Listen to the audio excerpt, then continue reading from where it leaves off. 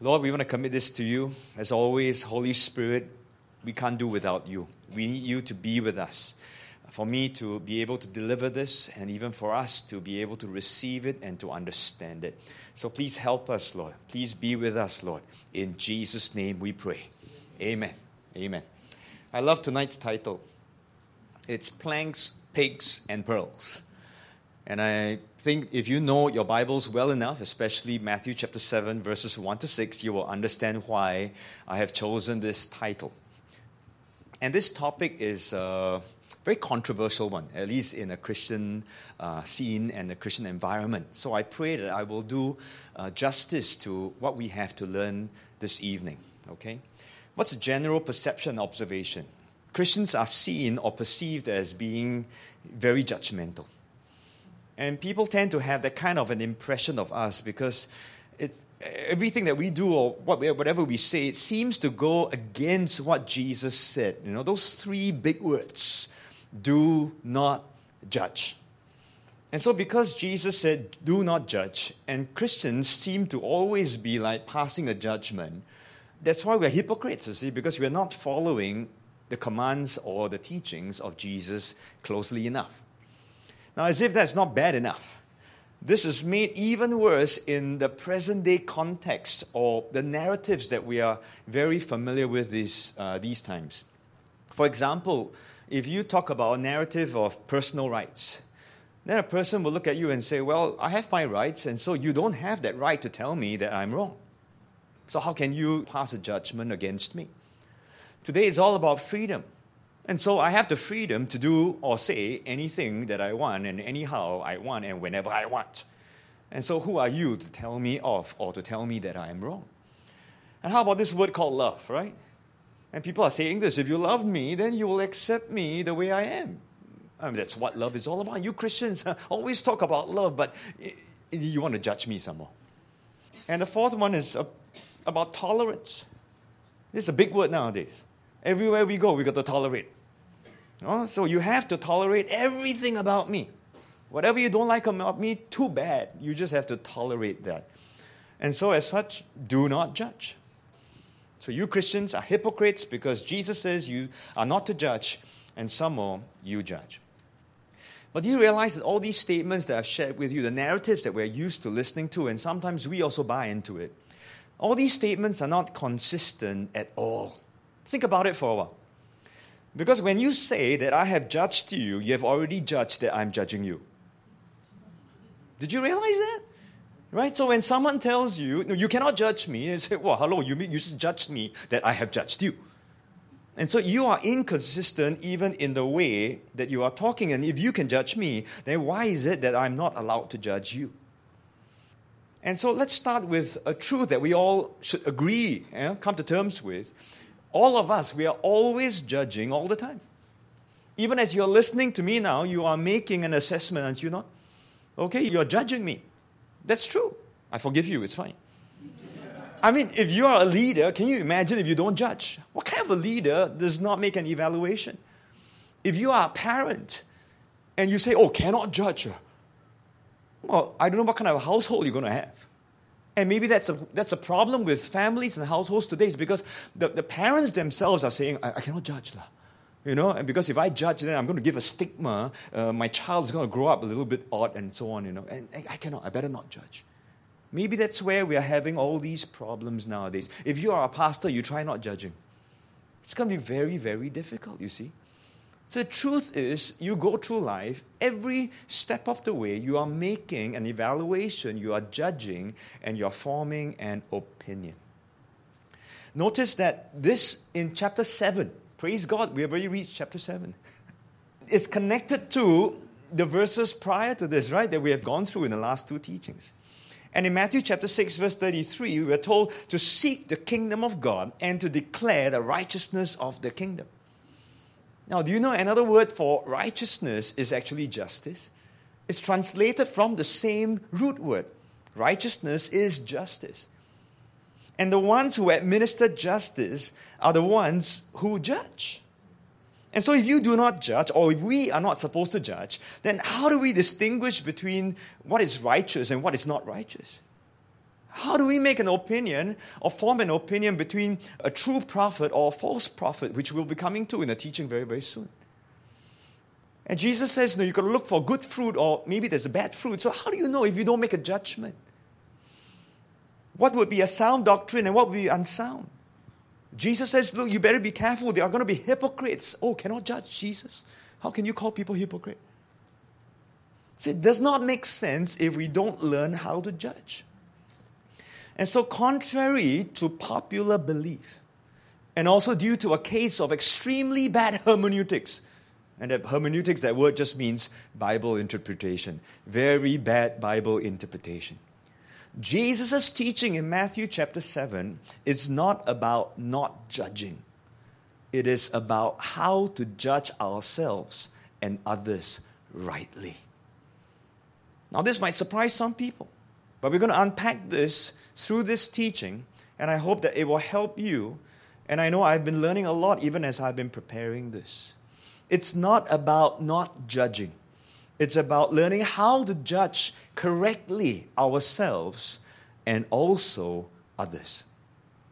I like this quote from Paul Washer. And if you know Paul Washer, he's a no-nonsense guy. He'll say it like it is.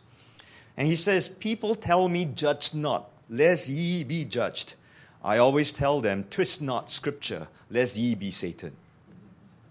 But we are twisting Scriptures. We are taking Scriptures out of context. And so let's get straight into the text. Matthew chapter 7, verses 1 to 6. I'll read it for you, and then I'll share the principles that I have for you this evening. Judge not that you be not judged. For with what judgment you judge, you will be judged. And with the measure you use, it will be measured back to you. And why do you look at the speck in your brother's eye, but do not consider the plank in your own eye? Or how can you say to your brother, let me remove the speck from your eye, and look, a plank is in your own eye? Hypocrite! First remove the plank from your own eye, and then you will see clearly to remove the speck from your brother's eye. Do not give what is holy to the dogs, nor cast your pearls before swine, lest they trample them under their feet and turn and tear you in pieces.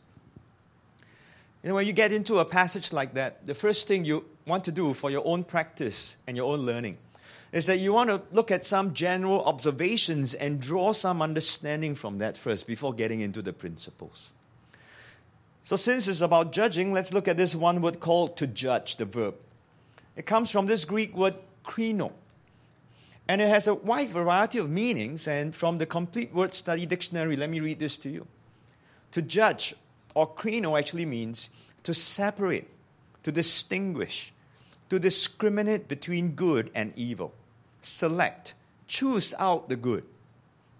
Now in the New Testament, it means to judge, to form, and to give an opinion after you have separated and considered the particulars of a case.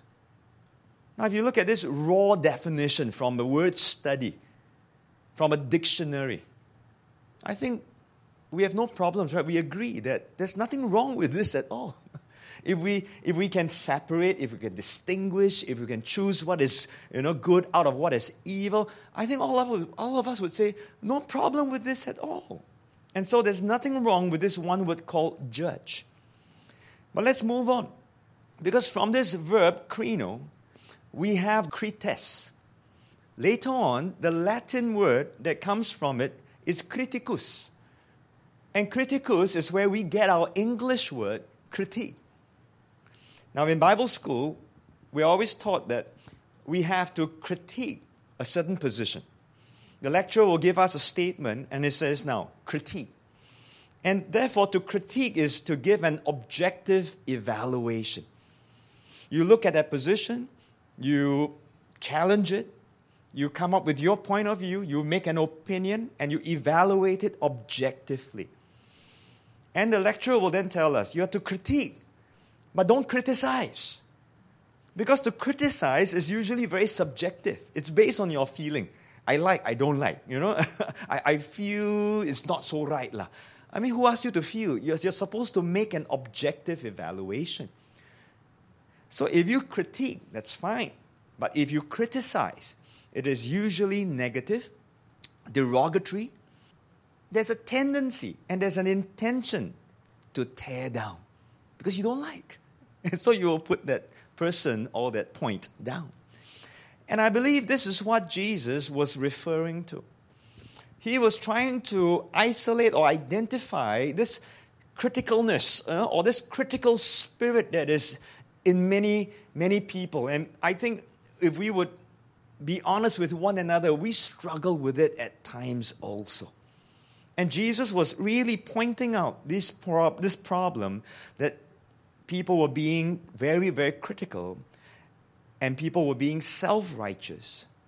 And a critical person would very likely put someone down so that he or she can be lifted up. Now, in the kingdom community, there's no place for this. This is our king's point. So if you are a kingdom person, stop being like this. There's no place for a critical spirit. So can you see, from the word judge, krino, or krites, someone who is a judge, to be objective, there's no problem with that at all. But if you become a critical person, to put people down so that it makes you look better, that you are self-righteous, that you think you are so much holier and so much better than someone else, this is what Jesus is pointing to. A third small point that we can learn from all these things is that there's also a difference between the word judge and the word condemn. And in the Greek, krino means to judge, but kata krino. Now the word kata means to bring low, to judge and to bring it all the way down. And therefore we have that word to condemn. And they are related words. To judge can also mean to condemn. But here I think we can make a distinction for our learning. You see, when we judge, we can make an objective assessment and an evaluation. But in our judging and making that evaluation, we don't have to put down or we don't have to write a person off. That is to condemn. So think about it for a moment, right? You can think about this person, you can assess, you can have a very objective view, but you don't have to beat this guy dead. You don't have to kill his character. You don't have to assassinate his personhood in that sense. You don't have to condemn this person. As if this is not difficult enough for us to discern. Our tendency for most people is that we condemn without even first judging correctly. Right? The moment we look at something, we see something, we hear something, we say, oh, this one I cannot make it. Immediately we condemn. We don't even make an objective judgment or an evaluation. And sometimes we swing to the other extreme. That because we want to avoid condemning someone, we even refuse to judge. And then we end up condoning the sin. Can you see the problems? When we don't understand the nuances of the word and the challenges that we face, we mix it all up together. We stir it in the pot now, and then we just tell people, do not judge lah. And then by not judging, and we don't want to condemn someone, we end up condoning the sin that is there. Do you remember the story about Jesus and the woman caught in adultery? John chapter 8, very, very famous and very popular passage whenever we talk about judging and condemning. We all know Jesus did not condemn this woman. After he says, any one of you don't have sin, you pick up the first stone, you throw her. And everyone walked away. Then he asked the lady, has there been no one who has condemned you? And then she said, no. And then he says this famous line, neither do I condemn you. Now we know Jesus didn't condemn. But did Jesus judge? Yes, he did. Because immediately after that statement, he said, go and sin no more. He made a very clear judgment. He knew that she was wrong and she really was a sinner. She was caught in adultery. Whether framed, set up or not, she was part of that problem. Jesus made a judgment, but Jesus did not condemn the person. From this very simple introduction here and observation, we see nothing wrong with making an objective judgment. Just don't be overly critical to put people down. And as you make a judgment, you may be correct in your judgment, but do you condemn this person? There's no need to condemn that person. With that as our background, we're going to go into the text. I want you to keep praying for me because I've got 7 principles for you. And I will touch on these principles, and principles are principles. I cannot give you specific examples for each of these. But I pray that these 7 points will help you at least form a more complete picture about this whole teaching about judgment. So let's read verses 1 and 2 once more. Judge not that ye be not judged. For with what judgment you judge, you will be judged, and with the measure you use, it will be measured back to you. So point number 1, Jesus gives a caution and a warning. Before you judge. That's the first point. And he states it very clearly. Before you judge. He gives a warning. He says, do not judge until you are prepared to be judged.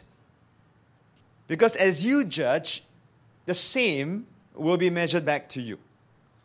And so if you're not prepared to be scrutinized or judged by someone else, then you be careful with the way you open your mouth. At the same time, it's not just being judged by others, it's also being judged by God. Now, to be judged by others is quite plain and simple, right? The moment you make a stand and you give your conviction and you declare what you believe and your opinion, the next time, if you fail in that, very fast one, everyone will look at you. Right? Immediately. I thought you say like that. Then how come now you like this? And then you find yourself in a very difficult position to try to justify yourself, whether you are correct or you're wrong. You understand? So if you are not willing to be judged in that way, you be very careful. When it talks about being judged by God, it talks about a final judgment. That right at the end, you better be careful. And we will talk about that point in a very, very short while. And so Jesus is giving a warning before you even criticize, before you even pass a judgment, before you make an evaluation. Just understand this. As you do it, it will come back to you. It will come back to you. Try asking your children, right? You teach them certain things. After they look at you and they say, how come, Daddy, you say this, but actually you don't do it? You told us not to do it, but you also like that. Very fast. Children are the best judges. And this judgment that comes back to you, at times can be the same measure, and at other times, it might be a greater measure. Look at Luke chapter 6, verses 37 and 38. That's a parallel teaching that Jesus gave. Judge not, and you shall not be judged. Condemn not, and you shall not be condemned. Forgive, and you will be forgiven. Give, and it will be given to you. Can you see the sowing and the reaping? And that principle happens both for the positive as well as for the negative. But it doesn't stop there. Give, and it will be given to you. Good measure, pressed down, shaken together, running over will be put into your bosom. For with the same measure that you use, it will be measured back to you. So many times we will take that one verse and attach it in verse 38 only to giving. So I'm going to take an offering right now. Right? So as you've heard it, right? I'm going to take an offering right now. If you give this amount, God is going to press it down, shaken together, running over, it's going to come back to you. And we only apply it to taking an offering and giving. But how about the teaching before that? In context, it applies to everything.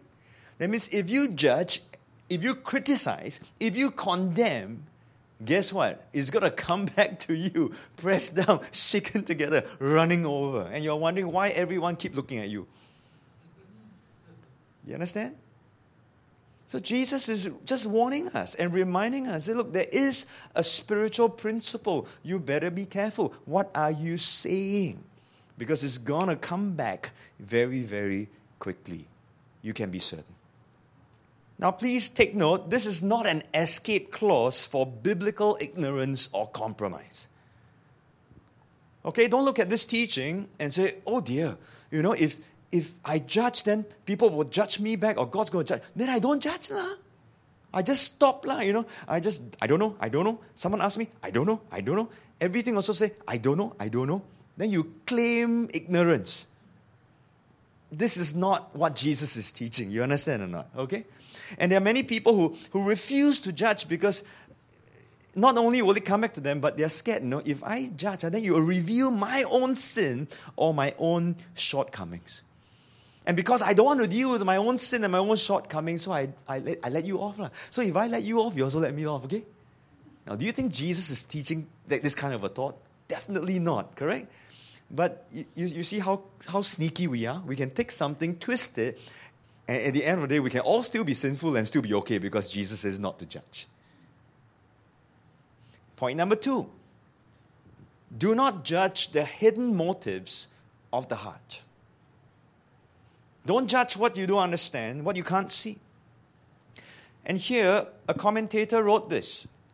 He says, we must not assume sin, even if we suspect sin. Well, that's quite tough, right? Well, the moment we look at something, we size up this person or the situation, and immediately we say, oh, this person like that, sure like that one. We suspect there's sin, and so we just presume upon this person, we've already passed a death sentence on this guy. We must not assume sin, even if we suspect sin. We've got to give the person the benefit of the doubt first, because we don't know what is really the situation. Our tendency is to jump to conclusions without sufficient facts and details. And this is what I call the Christian's version of fake news. The moment we hear something, we are so happy to share it with everybody. We're supposed to share good news, okay, not fake news. And then we've got gossips, we've got rumors, we've got slanders, and they're all disguised as Christian sharing and concern, right? Mostly like that. Now, I'm not saying don't share the concerns for prayer, but you have to be very careful. There is a time to do that, and there's a way to do it correctly. Sadly, for the larger part, we spread gossips and rumors much faster. And we pass judgment, and before you know it, everybody knows about this person's story already. And everyone is looking at this person as if it's like, really like trash and so on. We've condemned the person even before anything else can happen. Be careful if you're listening to only one side of the story. In Proverbs chapter 18, verse 17, the first one to plead his cause seems right, until his neighbor comes and examines him. And I can tell you that I've been caught in that situation many, many times. Pastorally, people can come and share their concerns or their gripes or their problems with me. And so when you hear this person, you mean like that now? Especially, let's say, if it's a marital problem, right? The wife could be coming first. Oh, my husband is this, my husband is this. And then very convincing, the ladies are very convincing. When they share things with you, they're so passionate, my husband is this, my husband is this, I've done all this. Then you listen and say, really, young man, very jealous, huh? And then after that, when you listen to the guy, then you realize, oh, my wife is this, my wife is that. It's like, then you listen, you also correct, huh? The wife also very jealous, huh? So you're listening to both sides, then you have a more complete picture. We're not saying both are correct or both are wrong, but both can be correct and both can be wrong at the same time. You see, but if we pass a judgment and we begin to condemn the husband or the wife or someone else, then we've missed the entire picture. And I believe Jesus is saying, no, look, don't judge the hidden motives of the heart. Don't judge also by outward appearance or by stereotypes or by prejudices. Now, that's very simple, very easy. And today, especially with the challenges of racial tensions, religious tensions, and so on, it's so easy. Must be like that. This group of people like this. This race is like that one. And even in our church circles, you come from which church? That one. We don't even have to say that one. The moment they mention the church, then we, in our hearts, we're like, okay, I see. Yeah, I love you. We can judge by all these outward appearances. Stereotypes, there's a reason why it's called a stereotype. Okay, they don't help themselves. That's another story. That's another teaching. Okay. But Jesus said in John chapter 7, verse 24, stop judging by mere appearances, but instead judge correctly. You've got to get to the core issues, the exact stuff. And I can tell you, it's not always easy. Okay? So sometimes you may have to defer. You may have to step back and really say, I don't know. I'm really not sure about this situation. Okay? Point number 3 is this, that God has the final say. God has the final say, meaning He has the final judgment. He is the ultimate judge. Of course, it's very easy just to push it all the way to the end and say, oh, finally God will judge. The question is, do you really believe He has the final say? Because if you believe, you will talk differently. You will live differently. We will conduct ourselves in our kingdom community a lot more carefully. This passage I'm giving to you in 1 Corinthians chapter 4 and verses 1 to 5 is a situation that surrounded Paul, Apollos, and Cephas. And the people were sort of picking sides, I prefer Paul, I belong to Apollos, Cephas is better. And they were judging each other, pitting one against the other. And Paul said this, writing to the church in Corinth, let a man so consider us as servants of Christ and stewards of the mysteries of God. Moreover, it is required in stewards that one be found faithful. Then in verse 3 he says this, but with me it's a very small thing that I should be judged by you or by a human court. In fact, I do not even judge myself, for I know of nothing against myself. Yet I'm not justified by this. But He who judges me is the Lord. What is a powerful statement? Therefore, judge nothing before the time, until the Lord comes, who will both bring to light the hidden things of darkness and reveal the counsels of the hearts.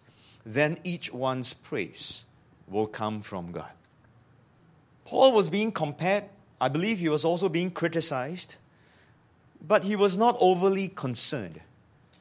He's saying, look, I'm a servant of God. I'm doing whatever I can. I'm doing the best I can. And he says, God will reveal everything within me. He will reveal every hidden motive of my heart. And so before you judge me whether I'm a good servant, a good teacher, a good minister, a good pastor, I'm not bothered. Okay, and he says, I do not even judge myself. Now, that one phrase just means I can't even assess what that final evaluation will be. That one line does not mean I don't judge myself, means I don't care how I live, how I minister, I chin chai, bo chai, any also can because, I'm an apostle of God, God will judge me in the end. It's not a throwaway, flippant statement. Are you following? Okay? He's referring to a final judgment. He says, however well I do, I just want to be as faithful as I can. Am I doing as correctly? I think so. But I cannot even give myself an evaluation. Because in the end, it is what God says that matters. This is what he means when he says, I do not even judge myself. And this is Paul being a very humble servant. Because at the end of his life, he can declare, I finished the race, I fought the good fight, and what is laid up for me is a crown of righteousness. He's so confident that he can declare that I'm going to get a crown of righteousness. And here he's saying, oh, no, I'm not judging. You see that? And so you have to hold this intention. At the end, God has that final say. Our part is to stay as faithful as we can and keep our lives and our ministry in constant check. And so if you apply this to a teaching of judgment and speaking with careless words, remember Jesus says at the end, everyone will be judged by every careless word that you have said. Now, is that scary or not? Is that scary? Oh, and sometimes we all come out. And then whatever you say, I cannot take back one. And then we make an excuse or we justify, I'm only human. Which is such a throwaway line. Jesus says, look, you will be judged by everything you say. And when the end comes, there is a judgment seat of Christ. There's a bema seat of Christ that is so clear, but today we don't talk about it. We don't teach it at all. We don't tell people because we keep telling people there's no more judgment. There is. The believers will be judged. Let's read on in verse 3 and verse 4. Now, why do you look at the speck in your brother's eye, but do not consider the plank in your own eye? Or how can you say to your brother, let me remove the speck from your eye, and look, a plank is in your own eye? Hypocrite! First remove the plank from your own eye, and then you will see clearly to remove the speck from your brother's eye. Point number 4 is this. Do not judge others without first judging yourself. And this is a very good reminder for all of us. Do not judge others without first judging yourself. And I like to call this the issue of self-awareness. Do you know that many people are not aware of themselves? That's why we call it a blind spot, right? Well, we can say things, we can do things, and we miss it entirely. And self-awareness is very important for a person, and even more for someone who is a kingdom subject in God's kingdom. And here Jesus gives another illustration, and it again involves the eye. So far, we've been talking a lot about the eye, right? And one more time, it's about the eye. Do we see clearly or not? And here he uses that in the brother's eye, you may notice a speck or splinter. And this word just means a very, very small piece. Either wood or dust or chaff. Sometimes when we walk in the park or in the field, or maybe you go past a construction site and suddenly your eye just sort of blinks, because you have this small little thing and then you rub and then you're trying to get it out. It's very irritating. And then he contrasts this with something that is in your own eye. A plank, a beam, or timber. Now, Jesus likes to exaggerate. By now, you know that. Huh? And he exaggerates. He says, hello, your brother's fault that you're trying to see is so small, And then, but you can see. But actually, you can't see clearly because you got one big kayu, one big plank blocking your eye. And then you think you can see clearly, man? Now, in the parallel passage in Luke chapter 6, verses 39 and 40, just now we read, right? He goes on in verse 39. So it's the same context. And he spoke a parable to them. Can the blind lead the blind? Will they not both fall into the ditch? Verse 40. A disciple is not above his teacher, but everyone who is perfectly trained will be like his teacher. Now I like this because Jesus was talking about spiritual blindness. So you can't see. You think you're okay, but actually you are blind. And so it's very hard to see and evaluate correctly. And he was hitting out, remember, at the Pharisees who thought that they were holier and they were more righteous through their keeping of the law. Very clear. The entire Sermon on the Mount, much of it, Jesus was pointing a finger at the Pharisees because they judged others, but they did not practice what they preached. It's about spiritual blindness. Now we have to be careful. Because sometimes we can learn so much about the Bible, listen to so many messages, and in Singapore we are indeed very, very blessed. Every other day you can listen to a message. You can go into the bookstores, you can buy so many books, and you keep reading. The problem is, are we cured of spiritual blindness? I mean, you can read all these things, know all these things, and then you go out and you begin to judge, you begin to criticize, you're going to put down, and you argue this position, that position, that doctrine, and then when people look at your lives, nothing to show for it. That's spiritual blindness.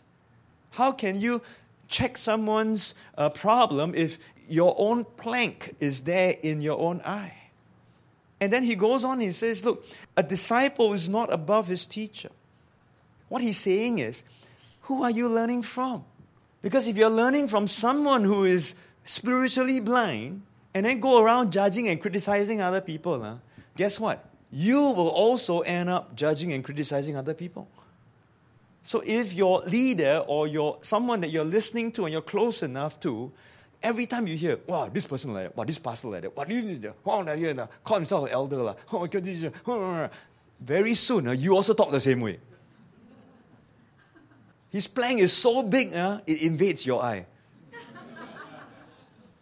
If you hang out with critical people, you will be critical. If your leaders are critical, guess what? You will start to judge others in the same way. Do you know that? So you must be careful. But if you learn from gracious and humble people and leaders, these who decide to learn from Jesus, then you will learn how to judge rightly and with grace. And you want to learn that way. That's what we want, okay? We need to learn how to judge rightly. Paul said, imitate me as I imitate the Christ. You look at Paul, he was very gracious. But when it came to issues, it was no nonsense. The apostle of grace, full of mercy, full of love. But when it came to standing his ground, he would not budge. So we need a self-alignment check. And let me give you 2 lines here. Firstly, spec reflection before spec inspection. I made it a point for myself that when I notice a certain issue or a certain inconsistency, especially if I see it in a leader, or I see it in someone that I respect and I should be learning from, and yet you see this flaw, because we're all not perfect, right? We will see these things. I'll tell myself, oh, that's a speck, right? We have noticed a speck. And so I will look back and ask myself, am I committing the same mistake or not?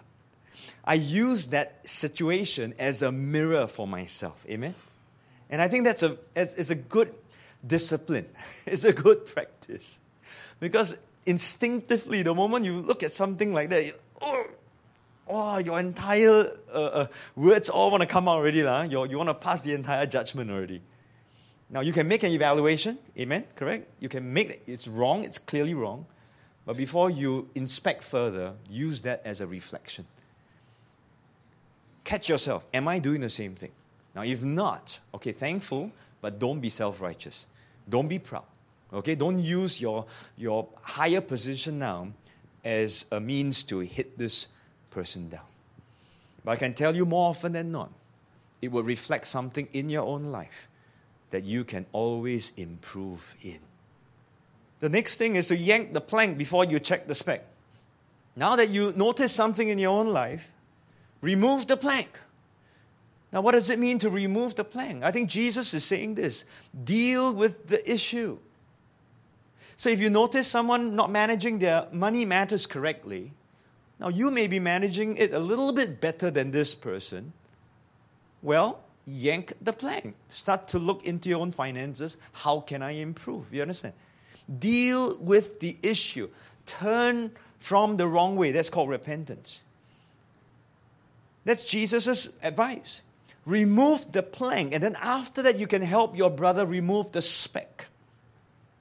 So if you would be willing to judge yourself first, then you will be able to learn from that situation to help others more correctly and more appropriately. If you would practice these points more and more, you will then have the credibility and the right to judge. Otherwise, who's going to listen to you? If you go to someone and you start to talk to them about either finance, or you talk about contentment, you talk about holiness, and they look at your lives and like, you're also the same as me. Then who are you to go and teach me or tell me or guide me? How? You tell me to be content. Hello, brother, you got 20 cars, You tell me not to worry, but every day you all over the place, kanchong here, kanchong there, kanchong. What right do you have to tell me? You follow? So you've got to yank the plank before you check the speck. Then it gives you the credibility.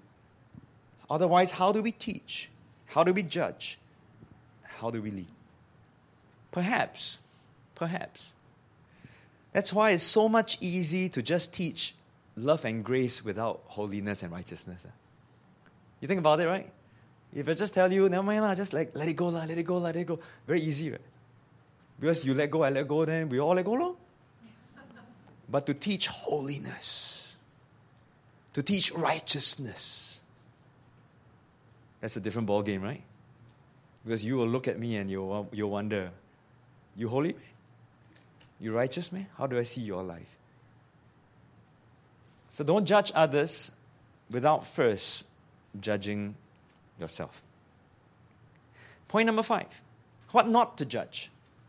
And here I want you to go back, homework. Please read Romans 14 and then read Colossians chapter 2, verses 20 to 23. Romans 14 is a very beautiful chapter. And I think it will help you a lot if you read through it over and over again and meditate upon it to allow the Holy Spirit to bring you deeper into an understanding of what that is. What not to judge? Romans 14 is talking about food laws. Let me summarize it for you. Paul was telling the church in Rome to say, can you stop fighting about these things? Can eat this, cannot eat this. I mean, what's your problem? I mean, God has already saved us all. We are sanctified. We give thanks for the food. Someone says, can eat. Okay, eat lah. Someone says, cannot eat. Then don't whack this guy. Don't let him eat, no. You know, because if he eats, then he feels really lousy about it. So why stumble this guy? Okay? And now, of course, in relation to that, he also says, some esteem one day higher than another, and another person, esteems another day higher than the other person. So he likes Sunday and you like Saturday. I mean, what's the big deal? And so today, you hear Christians, right? Oh, cannot, we must attend church on Sunday. Oh, we attend church on Saturday. Oh, is that right? No, Sunday is the holy day. It's the Lord's day. Saturday is not the holy one. All kinds of things. So we're judging one another based on all these things. And simply, Paul is just saying, these are minor issues. If you major on the minors, it will lead to legalism. Look at verse 4 of Romans 14. Who are you to judge another's servant? To his own master he stands or falls. Indeed, he will be made to stand, for God is able to make him stand. That's 4 and 5. And then in verse 10, he says one more time after giving his explanation, but why do you judge your brother? And why do you show contempt for your brother? For we shall all stand before the judgment seat of Christ. Then he goes on in verse 12, so then each of us shall give account of himself to God. Therefore, let us not judge one another anymore, but rather resolve this, not to put a stumbling block or a cause to fall in our brother's way. Is it true the church is still fighting about this? And so majoring on minors leads to legalism, because outward religiosity, when you keep some of these things, it does not result in inward transformation. So you can tell someone you've got to attend Sunday morning, even Sunday evening is not as good as Sunday morning. You have to sing this kind of songs because this song is better than that song. This is more anointed than that song. The lights must be dimmer. The lights must be brighter. You can keep all these kind of things. Doesn't mean that inwardly you are being transformed. Amen? Yeah? I mean, I know there are issues. There are all these other details. That's not the discussion for this topic. But it leads to legalism because it says that if you keep all these things, you are a better person. It doesn't say that. And so what we should be aiming for is a higher righteousness, a deeper peace, and a greater joy. And Paul summarizes this in Romans chapter 14, verses 16 and 17. Therefore, do not let your good be spoken of as evil. You mean well, but it can kill someone, it can stumble someone. So don't let it be taken as evil because, verse 17, the kingdom of God is not eating and drinking, but righteousness and peace and joy in the Holy Spirit. Now what this means, paraphrase, is that the righteousness, peace, and joy of the kingdom is not found in food laws or religious observances, but it is found in the lives led and changed by the Holy Spirit. That's the kingdom of God. Okay? Now, please don't take this one line and say, oh, the kingdom of God is not eating and drinking, or it's not about food now, so I can just eat as unhealthily as I can. That's taking it wrong context again. Eh? Paul was not talking about healthy food or unhealthy food. He was talking about food and dietary laws that the people were keeping. Okay? So does this mean that you have a freedom to do anything then? No, because if you are led by the Spirit, then you will eat rightly and responsibly. You will dress modestly and sensitively. You will speak carefully and you will speak wisely. Are you following me? And so if we are truly led by the Spirit, then we would know how to live correctly. So what not to judge? Don't look at all the minor issues. We are still fighting over all these things. And I'm telling you, it is causing disunity and a lot of heartache and a lot of condemnation within the body of Christ. Point number 6. What should we judge then? We are to judge explicit sins in the kingdom community. We have to look at what is obvious. What are the sins that are listed? And within the kingdom community, we are to make an evaluation, have an opinion on, and be bold to speak that out. Now you should read 1 Corinthians chapter 5 and chapter 6, because Paul deals with these issues here. 1 Corinthians chapter 5 and chapter 6. Let me give you 3 problems I think we are facing in the church. The first problem is this. We have confused what is minor and made these major, but at the same time we have totally neglected the majors and made those minor. This is our problem. Okay? We have neglected the major issues, the explicit sins, those that are important that Jesus and God would have us to take notice of. We said, these are minor now. It's okay, because everyone is not perfect anyway, so let's not be too judgmental. Paul says, no, judge these. 1 Corinthians chapter 5, verse 11. Now I have written to you not to keep company with anyone named a brother. Underline that, named a brother. That's in the community, that's you and I. Who is sexually immoral, covetous, idolater, a reviler, a drunkard, an extortioner. Not even to eat with such a person. Can we put that into practice? The church will be very empty. I just passed the judgment, by the way. But do you agree with me? We're having a problem in the church because we're really not dealing with this issue. We're trying to address it, but we sort of sugarcoat it, we sort of cover it up a little bit. Because if you really want to deal with this, it's not easy. It's tough. Paul says in 1 Corinthians chapter 6, verses 9 and 10, do you not know that the unrighteous will not inherit the kingdom of God? Do not be deceived. Neither fornicators, nor idolaters, nor adulterers, nor homosexuals, nor sodomites, nor thieves, nor covetous, nor drunkards, nor revilers, nor extortioners will inherit the kingdom of God. He repeats the same list and adds on a few more. He says, please don't be deceived, okay? I mean, you're trying to cover up all these things. I already told you, deal with it. Because if you don't deal with these guys are thinking that they're okay. And today we're having adultery, fornication in the church, and we're just closing our eyes to the whole thing, and we think it's all right.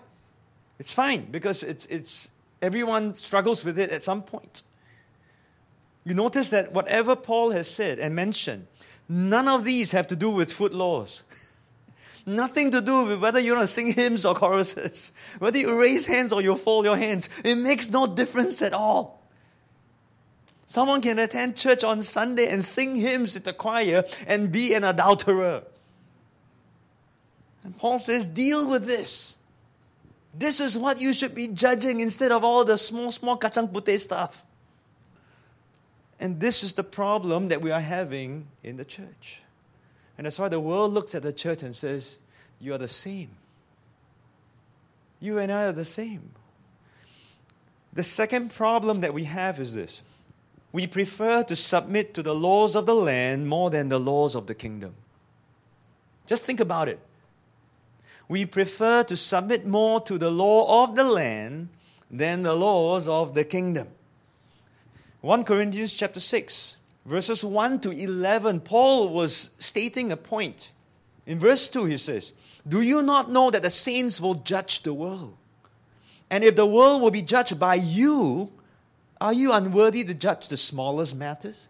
Verse 3, do you not know that we shall judge angels? How much more things that pertain to this life? And then he said, if then you have judgments concerning things pertaining to this life, do you appoint those who are least esteemed by the church to judge? That means this is the world outside. I say this to your shame. Is it so that there is not a wise man among you, not even one, who will be able to judge between his brethren? And if brother goes to law against brother, and that before unbelievers. I told you, Paul, very strong words, the apostle of grace. But very, very strong words. And I say we have a problem because we prefer to submit to the laws of the land more than the laws of the kingdom. Now, I'm very thankful, and you should be too, that Singapore's law is founded on Judeo-Christian principles. Not every country is like that. And because of that, we are safer, when we submit to the laws of the land. But do you realize that the laws of man and the laws of the land do not necessarily reflect the laws of God? Is prostitution legal? It is legal. But is it the law of the kingdom? It is not supposed to be, right?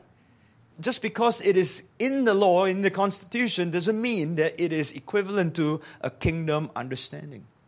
Homosexuality is technically illegal, but is not enforced at this point in time as a law.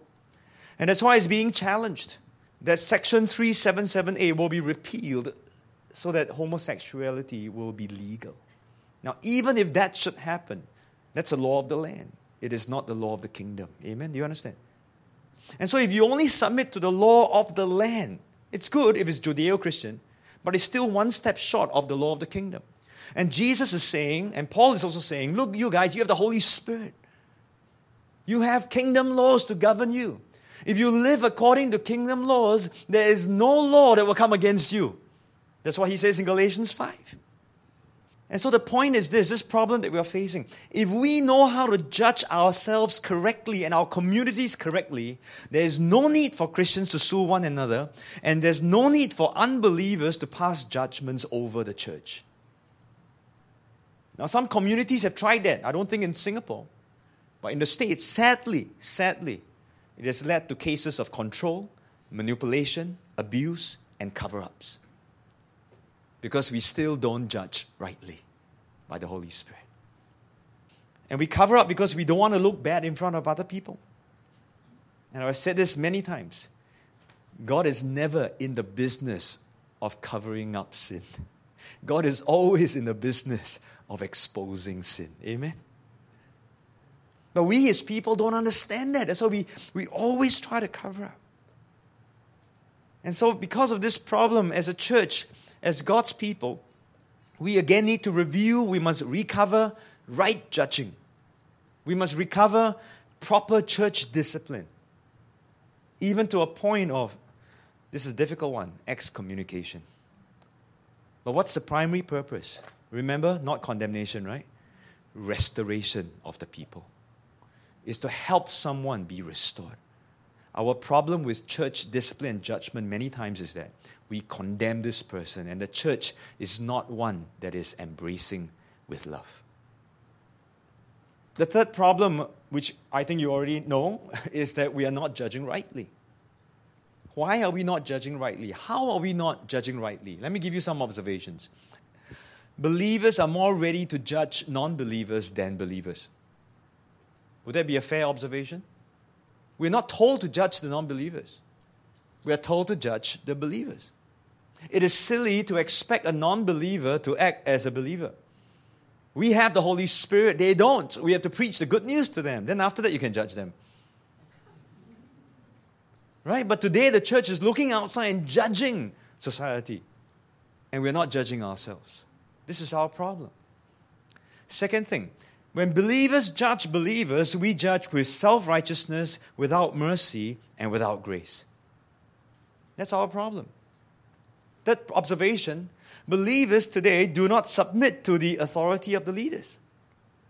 So even if the leader wants to pass a correct judgment, this believer will say, I'm not happy, I'm going to another church. And another church will be happy to receive this believer because the membership go up. That's the problem we are facing all over. And finally, I am of this opinion that leaders, we're not of one mind where doctrines, judging, or church discipline is concerned. Even within denomination, you have different views based on different individuals. And today we've got so many positions and so many stands. And in the case of national issues, sometimes different signals and positions all come from the key leaders. And it's very clear, although some of the statements are given as an official statement, down the ranks, many people don't agree with it. We are not judging rightly. Why? Because I can tell you this, we are unwilling to call sin, sin. We're unwilling to say it like it is, with love. Instead, we'll say it this way. For the sake of unity, let's just give a politically correct statement. And then we'll sort it out. This is what we're going through. But be careful, because if we are not judging ourselves, God will judge us. And you know this verse well. For the time has come for judgment to begin at the house of God. And if it begins with us first, what will be the end of those who do not obey the gospel of God? You must read on, but the next verse says, if the righteous are scarcely saved. That's a very scary line, I mean, for all we are talking about eternal security, that we are saved, praise God. And I believe in that fully. And yet, that's one line. If the righteous are scarcely saved. You be careful, because God will expose sin. And God will shake whatever needs to be shaken, so that what cannot be shaken will remain. Do not be deceived. God is not mocked. What you sow, you will reap. Point number 7. In Matthew chapter 7, verse 6. Finally, this last concluding verse. Do not give what is holy to the dogs, nor cast your pearls before swine, lest they trample them under their feet and turn and tear you in pieces. As a younger Christian, when I read this, I never knew how it sort of fit into this entire passage. What has this got to do with judging? Today I can tell you point 7 is that right judgment is holy and it is precious. Why do I say that? In Romans chapter 7, verse 12, we are reminded that the law is holy and the commandment is holy, just, and good. And so if you judge correctly by the Holy Spirit, then what you're doing is that you're pronouncing something that's holy, that is just, and that is also good. Make no mistake, okay? Sin is that which kills. It uses the law as an advantage. It kills us. But the law is holy, just, and good. If you stick by the letter of the law, that will kill you. But the Spirit gives life. And that's what I've been trying to share with us this entire session. That if we know how to judge rightly by the Holy Spirit, we will have life. See, by the Spirit, we are no longer condemned. In the same way, if we know how to give feedback in the right manner, with love, with grace, with the objective of restoration, it will always bring life. And that's why when you give a right judgment, a right evaluation, a right opinion, this is precious. It's a treasure to the community. You understand? It is important to us. And that's why Jesus likened it to pearls. And later on, when he shares a parable, the parable of the great pearl, right? The pearl of great price. The kingdom of God is like that pearl, is that treasure. And the kingdom is based on righteousness. Right judgment is holy and it is also precious. But you got to be careful who you give this feedback to. Because there are pariahs and there are pigs. Now, the dogs that Jesus was referring to are wild dogs. These are wild animals. The pigs are unclean animals to the Jews. Usually, it is referring to Gentiles, non-believers, pagans. Later on, Paul uses this same word, dogs, for Judaizers, because these are legalistic people. And Paul was saying, look, these are dogs. Don't let them mutilate you. But in Revelations, chapter 22, verses 14 and 15, there's a reference also to dogs. And these are the people who are cast out on the outside, in contrast to those who keep the commandments, the laws once more, and enter through the gates and have a right to take off the tree of life. And so we look at this and we realize and we think, well, Jesus may have referred to the Gentiles. But at the same time, his judgment or his teaching was also leveled at Pharisees and religious leaders. And so these are legalists. But at the same time, as kingdom believers, if you refuse to be judged, there are many verses there that talked about if you don't want to be a good servant or a faithful servant, then you are appointed your lot with the hypocrites or the unbelievers. You're as good as an unbeliever and you're treated as an unbeliever. Could that be the third category? And so we can look at this and say, oh, it's referring to Gentiles. We are not Gentiles. We are not unbelievers. Okay? Oh, we're not legalists. So I'm not a Judaizer. That's fine. But if you refuse to take judgment correctly for restoration, you could be one of these guys. Be careful who you give your feedback to. And this one final line brings balance to Jesus' teaching. Discern. Judge. You see, at first he tells you don't judge. Later on he tells you to judge. Right? Judge correctly. Discern who to give feedback to. Because not everyone likes to receive feedback. In fact, sometimes when you give feedback, you be prepared to be ignored, to be ridiculed, to be attacked, or to be killed. For the best example, look at Jesus Christ. He called out the hypocrisy of the Pharisees, and that earned him a ticket to the cross. At the same time, remember that when you receive feedback, judgment from others, be willing. Be humble. There are many passages in Proverbs about fools who are stubborn, rebellious, and proud, and they refuse to receive advice and correction.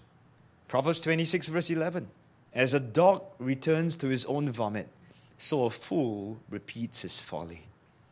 2 Peter chapter 2 verse 22 quotes this same proverb and another one. A sow, a pig, having washed, returns to her wallowing in the mire or in the mud. And so dogs and pigs again. And the Bible is very consistent, you see. So in other words, Peter is saying to all of us as believers, don't be like a dog that returns to your own vomit. Don't be like a pig that after you've been washed by the blood of Jesus Christ, you go back into the mud and be dirty once more. Receive feedback. Because what you are receiving is holy, is sacred, it's precious, it's pearls. But if you want to give this to others, be careful so that they don't trample on what is holy or rip you apart and kill you. So let's conclude. I told you this teaching is not about do not judge, but this teaching is about how to judge ourselves and others rightly. Let me end with 3 quick points. Dr. Stuart Weber from the Holman New Testament Commentary, he says, what Jesus is teaching can be summarized in this one statement.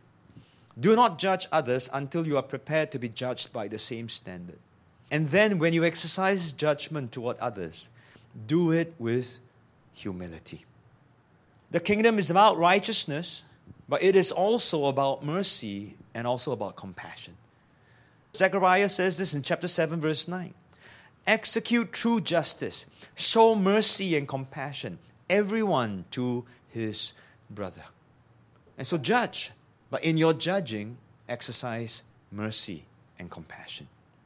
And finally, right judgment is holy, precious, and a gift to the kingdom community. For our good. For our good. But not everyone appreciates it. So discern carefully how you offer feedback and leave the final judgment to God. So with that, let's close and let's pray. Lord, thank you for the words of Jesus. And Lord, we say collectively, forgive us, Lord, where we have misunderstood it, where we have quoted it out of context. And sometimes we join in the chorus of others who have quoted it out of context. Forgive us, Lord, because it is easier to use do not judge as an excuse for our own shortcomings. But tonight, Holy Spirit, you have opened our eyes to see things. I pray, Lord, help us to remove this plank so that we can see clearly how you desire for us to live as kingdom people. That we can deal with ourselves, and then along the way we can help others to deal with what they struggle with. Not with self-righteousness, not with pride, but with mercy, with compassion, and with grace.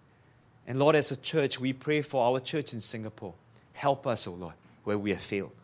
The problems that we are struggling with, help us, O Lord, where there's sin and there's sexual immorality, where there's compromise. Help us, O Lord. And that, Lord, even if you will be shaking this community, that what is right will show forth. In that shaking, will you show grace, and will you have compassion, and will you help us? And so we thank you as we close this, Lord. In Jesus' name we pray. Amen.